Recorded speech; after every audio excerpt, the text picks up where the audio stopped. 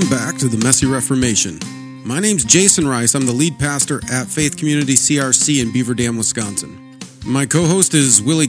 He's a member at Pease CRC in Pease, Minnesota. We're just a couple of guys who love the Christian Reformed Church and want to see Reformation happen in our denomination. But we realize that whenever Reformation happens, in the history of the church, things get messy. And after the last couple of synods, nobody's going to disagree that things are really getting messy in the Christian Reformed Church. So we're having conversations with pastors throughout the Christian Reformed Church to find out what's going on in our denomination, but also to talk about what Reformation might look like. If you haven't already, take a moment, click subscribe so you don't miss any of our upcoming content. We're dropping episodes every single Sunday evening. It's also important for you to know that you are our marketing plan. We rely on you to spread the word about what we're doing at the Messy Reformation. We rely on you to share our content. We also rely on you to give us 5-star reviews and provide good feedback for our podcast so that the algorithms push our content out into the world. You are our marketing plan.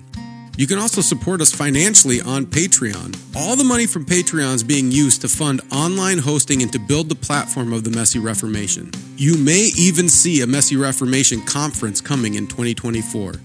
So keep your eyes peeled for an announcement. With all that said, we're going to get to this week's episode, which is part 1 of Willy and I's conversation about what happened at Synod 2023.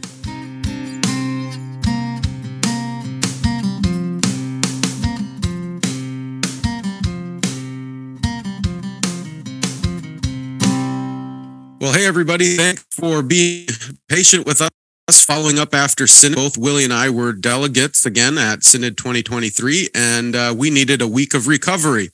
So that's why we had 1 week off. We don't miss a week very often, but we figured it was okay for us to miss a week following Synod 2023 because, as people already know, it was pretty messy and pretty exhausting. And so we needed a week to just simply recover.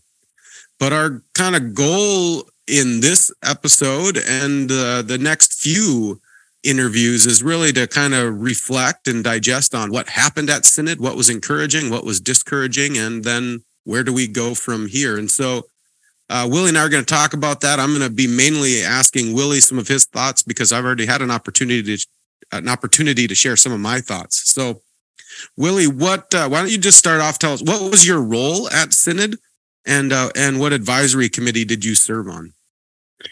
Well, thanks, Jason. So this year I was returning, but not in the same role that I was last year. Last year I was a young adult representative. I also was in 2019. This year I was actually up to go as an ethnic advisor. So that was the capacity that I served in. And I don't know, going into this, I was not feeling very good about it because people know how I feel about these kind of roles and positions in the denomination. But that was part of the brainchild for getting me to go. But it really did give me a really unique perspective. So I actually did appreciate getting to go as an ethnic advisor. I got to see quite a few things. There was a Korean delegate actually in my committee, and he had to have a translator the whole time. So to see that was actually really cool. And the Koreans, as you know, were some of the ones who spoke very favorably about the decisions that we made in 2022 and then again this year in 2023.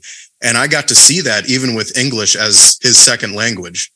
So yeah, that was part of my role.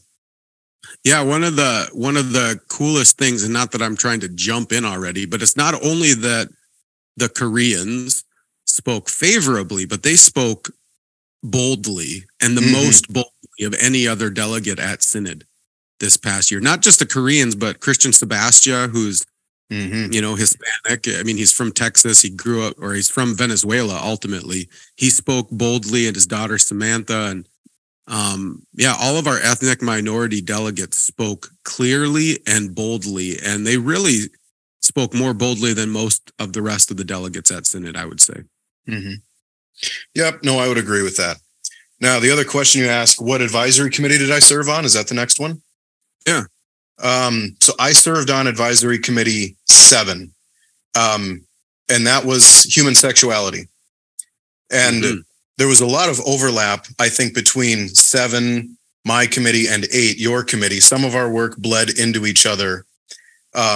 so some of our work actually was dependent on what the other committee was doing. So we were, in a sense, placing a lot of trust in each other to say, we're going to take these steps in hope that they are taking these steps. And then we weren't even positive which committee was going to get to present to the floor first. So it was all a big kerfuffle. But anyway, that's the committee that I was on. And that committee was chaired by Willem Delleman. And I think he actually did an excellent job of facilitating conversations while the group stayed in consensus. And we did end up going our separate ways into minority majority reports. I was one of the endorsers. I couldn't sign on publicly because I wasn't a delegate, but I was an endorser of the majority report. And my hands were in the writing of the majority report a little bit. And it was a collaborative effort on several parts, but I had a little bit to do with it. Yeah, and you guys had a lot of work before. I mean, our two committees had the most significant workloads of overtures. I think we had 28 overture, the in loco committee report, Nealon's appeal, plus some communications. So we had over 30 different things to deal with. How many overtures were you guys dealing with? I might get this wrong. Aaron Vriesman will correct me, I know. But I want to say we had 33 overtures going to our committees. We did deal with some communications as well. I can't remember exactly how many, maybe 2 to 4 communications. So 37 things on our docket that we were going through within, and then we're supposed to get them done Friday and Saturday. Which I assume I know Willem was thinking the same thing that I was, because we talked about that, realizing that there's no way either of our committees was going to be done Saturday night. And so we were just planning on extending our work. So I was able to help, well, not just me, our committee was able to get our work done by lunchtime on Monday, which was pretty good. I wasn't actually sure we were going to get it done that quickly. And you guys finished up, I think, late Monday night, didn't you? Yes, we were done late Monday. That is correct. I think in between 10:15 and 10:30, we were done as a joint committee. Yes. Yeah. So so you still had work going on Tuesday as well? Tuesday is when majority and minority committees were meeting to form their reports. So, so we were meeting still during lunches on Tuesday as minority majority committees to do our work independently. So we were still working into Tuesday. Oh, so I misunderstood that. I thought you guys finished all of your work Monday night, but yeah, you guys went even longer into Tuesday. Yeah, we were not finished with all of our work by Monday. It would have been nice, but we were not. And I do have to take a moment here to just give a word of praise actually to Willem Delleman. He ended up being the chair, obviously, of my committee, but he was also the chair of the minority report. And I will say this about him. We did come to a point of disagreement, to a point where we couldn't continue together.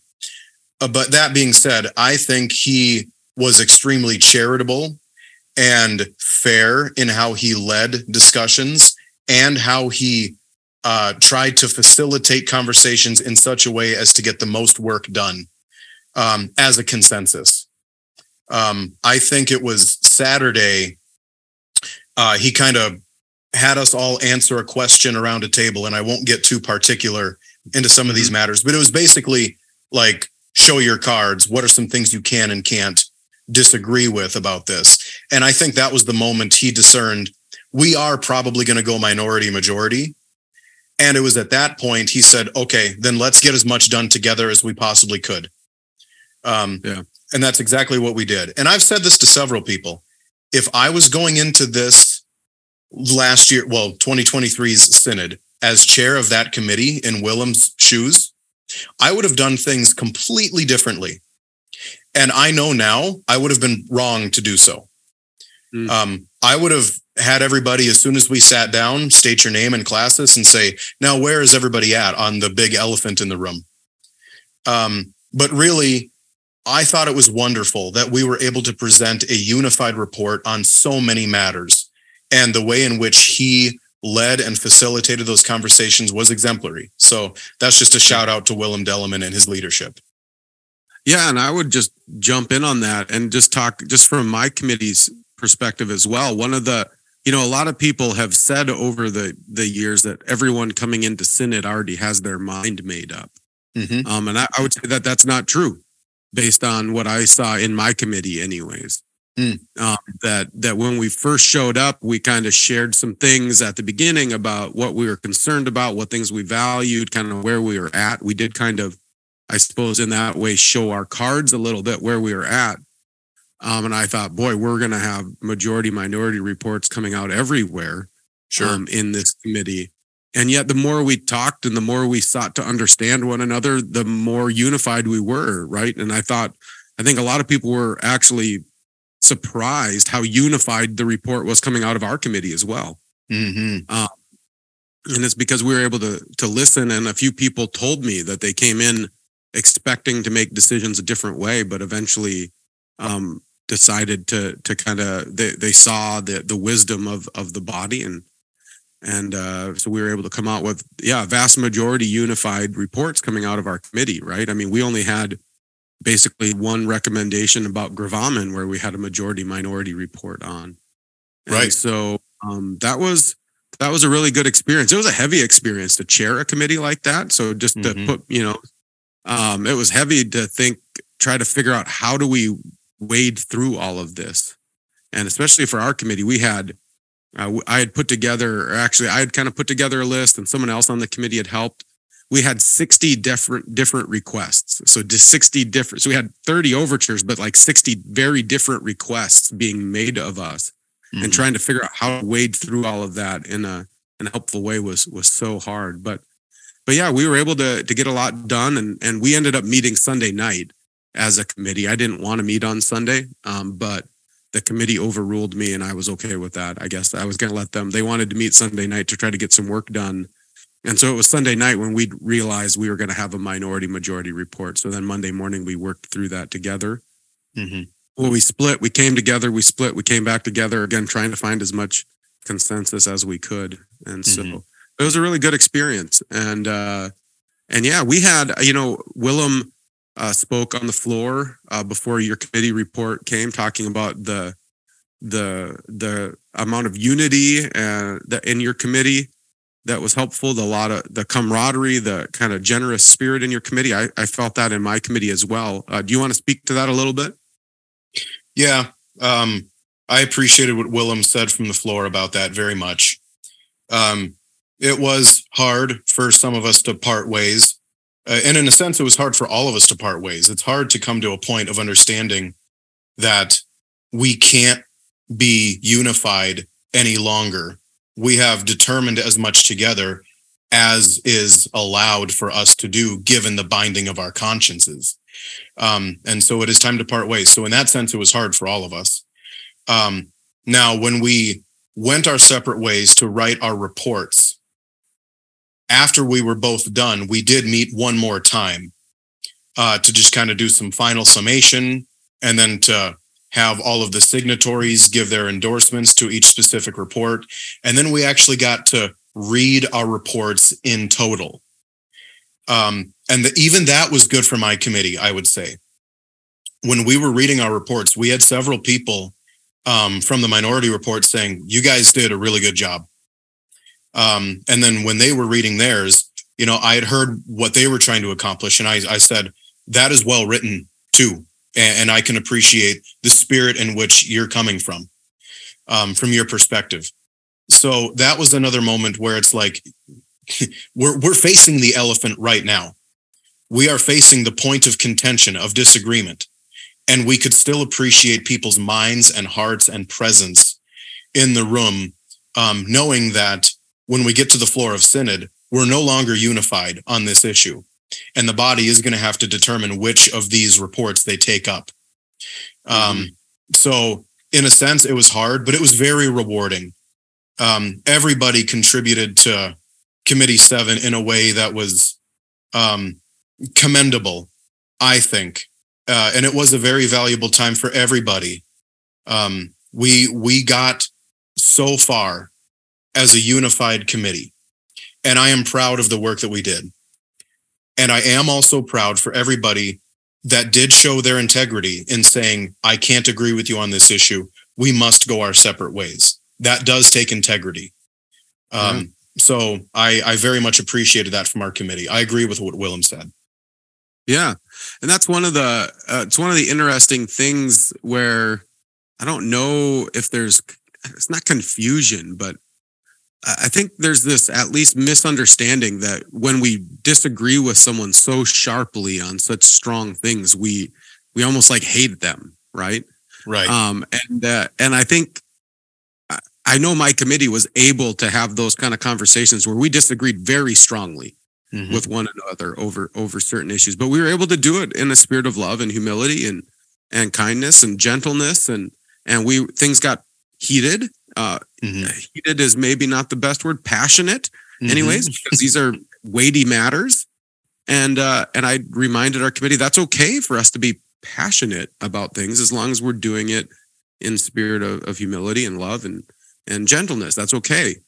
And so that was really good. But one of the things I want to talk to you about is because both your committee and my committee both felt that kind of generosity of spirit and unity in our committee work. But then it did seem like when things got to the floor of Synod, some of that went away. Yeah. And so I want to hear, what are your thoughts? Why do you think that's the case? I have some of my own thoughts, but I want to hear yours first. Yeah, I think it was partially because of the general atmosphere of the Synod floor. I mean, when you're on the floor of Synod, this is when the decisions are made. And Synod has its processes. For example, when a minority and majority report are written, they defer back to the majority automatically. And there needs to be a motion to table the majority in order to take up the minority, or the majority needs to be completely voted down before the minority is considered. And everybody knows the odds of those things happening are so low. And there were efforts to table majority reports from your committee and mine. So I think it did come out of a sense of, I think, a little bit of desperation in saying this is the only way that our work can be considered in an honest fashion. But then coming to the realization that we are going to stick with the majority reports on this. And we're doing that because the body is 70 to 75% unified on these matters. So I think, again, it was a shock in terms of the numerical delegation that was before us at Synod. I do understand that people were very adamant in wanting the vote count because this was even stated on the floor of Synod. I've been hearing for a year that the numbers that were projected at last year's Synod are a representation of the denomination. And I want to know if that's true or not. And we found that almost to the exact number, that is the case. So I do think that was also a bit earth-shattering. I mean, I was a little bit surprised to see a number as high as 72, 73%. I was very encouraged and optimistic when I saw those numbers because of where my perspective is. Now, for somebody who doesn't share that, I can see where discouragement may come about. And from that, I can see where tensions would arise. Yeah. And I can see how, I don't want to say true colors. That's not what I want to say. But I do want to say where more of the points of contention are able to come out in a little bit more of an aggressive manner and tone. So I do think that is why some of it kind of went away on the Synod floor. But we have to understand that's on the Synod floor. If people had been in our advisory committees, they would have shaken their heads and went, wow, these are very charitable disagreements. Yeah. And it is possible for us to have those, but on the Synod floor, unfortunately, not as much. Well, it's different too, right? And this is one of the things I think people don't realize is that conversations happening on the Synod floor are going to be very different than conversations happening in an advisory committee. That's right. The tone and the manner in which we speak is different in the context in which we speak, right? I remember listening to John Piper talk about that. When you preach, you speak in different tones and manners than when you're sitting down and counseling someone at their bedside, right? It's just a very different thing. When you're sitting down having a cup of coffee with someone, that's different than debating them on the floor of Synod. And so people need to realize that just the tone and nature of conversation changes, for one, when it comes out of advisory committee to the floor of Synod. So I think that's part of it, where it seems more intense, it seems more angry in some ways, just because of the nature of it. But also, I think you're right. Part of the reason why things did get more intense on the Synod floor is that's where the rubber hits the road. That's right. So in advisory committee, all of the everything coming out of advisory committees are advisory. They're saying, Right. Here are some ideas. And so now Synod, when it hits the Synod floor, now it's time to vote and to make a final decision, yes or no. And that's when anxiety picks up for people. That's when anger, frustration picks up, because a decision is going to be made. And so it's easy to find unity on, well, here's some recommendations that we're bringing to Synod, but it's a lot harder to find that unity and generosity when we're going to say yes or no to what your recommendation is. And so I think we just have to understand that that's going to happen just because of the nature of what it is. Yeah, I would completely agree with that. And I do think there were exchanges made on the Synod floor that were correct and were charitable, but I do think those were overcast by dialogue that happened that was not so charitable too. So I think both of those things were in play. And there were plenty of things that led to that. I mean, we ended up meeting late a couple of times too on the Synod floor, and that never helps things either. We're already working on a lack of sleep. And then when you push somebody later into the night and then you set up the next day, in a sense, it's a little bit set up for failure. I would say it's at least set up for poor deliberation. Yeah. I agree. Yeah, I think there's a lot of that. And I appreciate a couple of the people, there was a couple people who did feel like they crossed the line when they spoke and they got up and asked forgiveness. They admitted it, acknowledged it, repented. And I have a lot of respect for anybody who's willing to do that. That means a lot. I want to shift now, and just one of the questions that I always like to ask, or we always like to ask people coming out of Synod is, what encouraged you about Synod 2023? A number of things.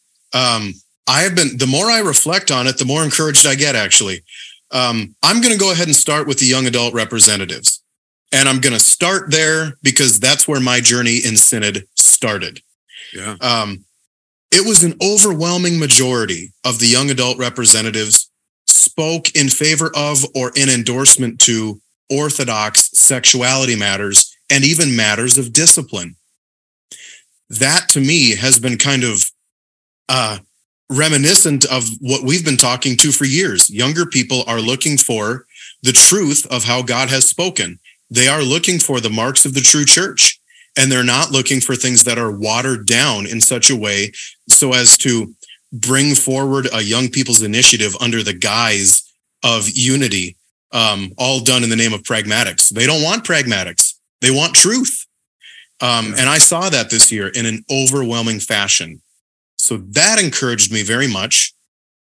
It was also encouraging for me, again, I spoke to my experience as an ethnic advisor. I got to spend some time with the other ethnic advisors and then witnessing some translating that was going on. That was valuable for me because it helped me understand where we are actually united. People talked all the time at Synod about us being a diverse body. And I know what that word means when somebody says it. And it bothers me to no end.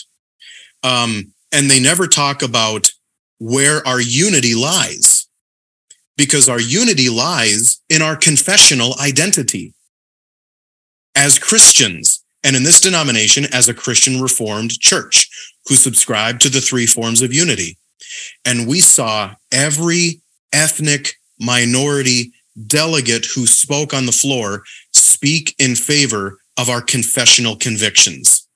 Mm-hmm. And that is what unifies us. That was what was so encouraging to me, was to say, yeah, we are getting more ethnically diverse in the CRC. Whether that's a virtue or a vice, I would argue it's neither. But where we are united is where we stand as a denomination.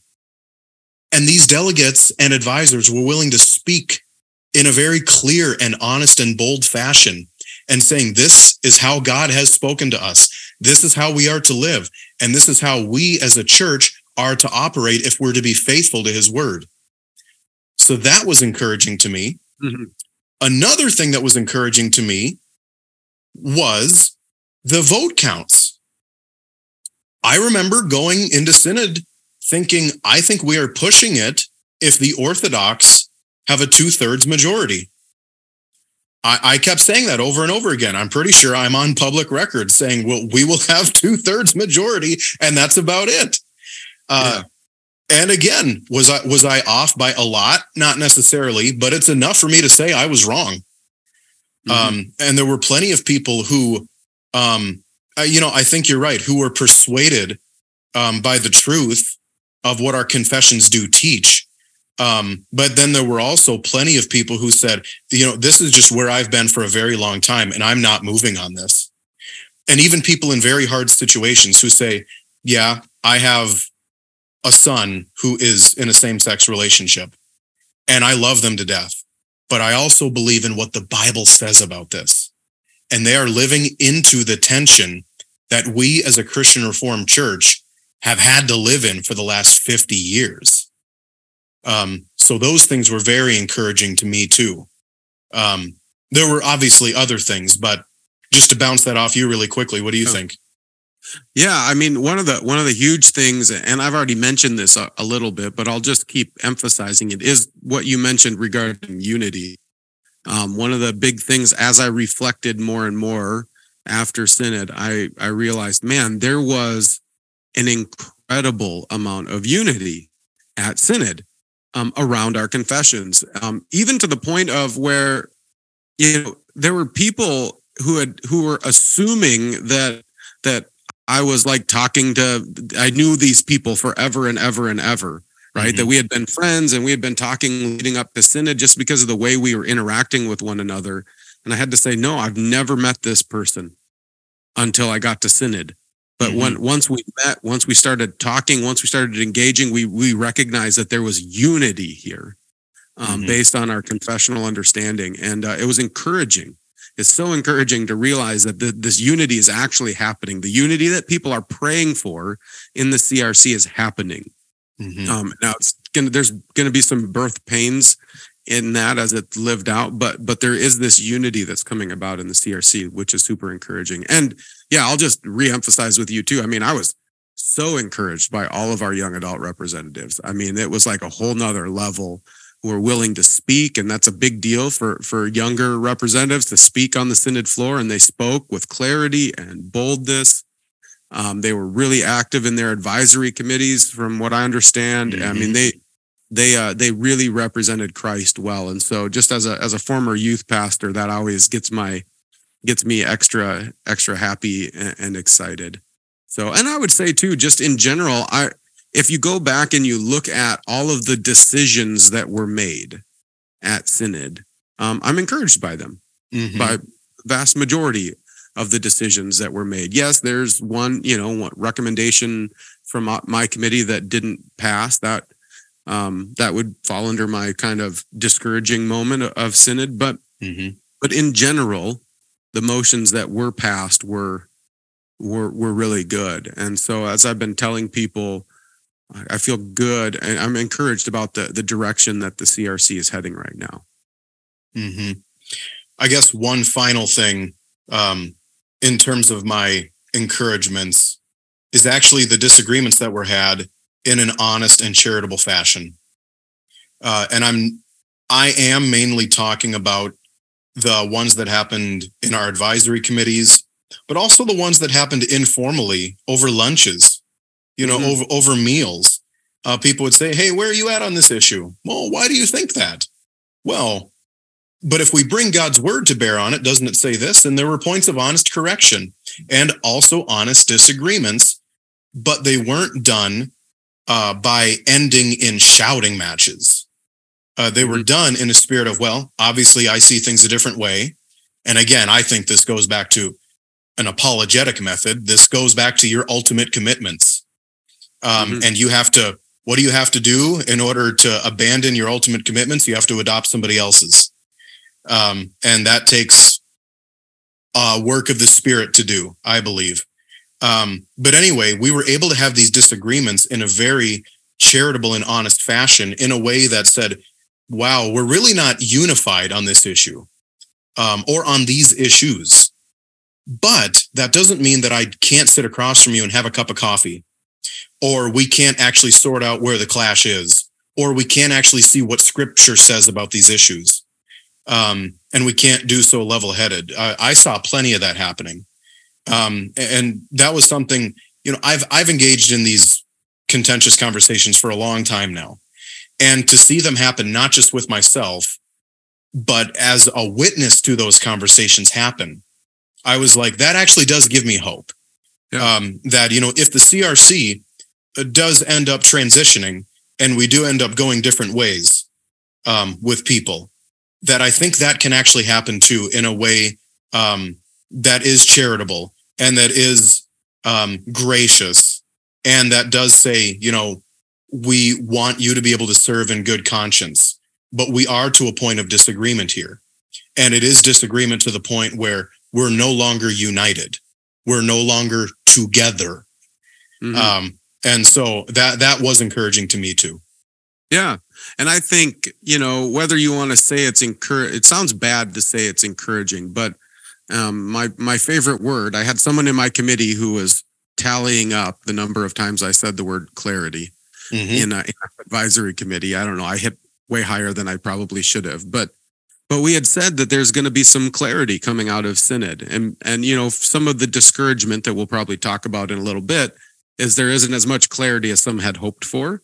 But there is definitely clarity coming out of this past Synod that we're divided, right? I don't think anybody can come out saying that we're unified as a denomination after Synod 2023.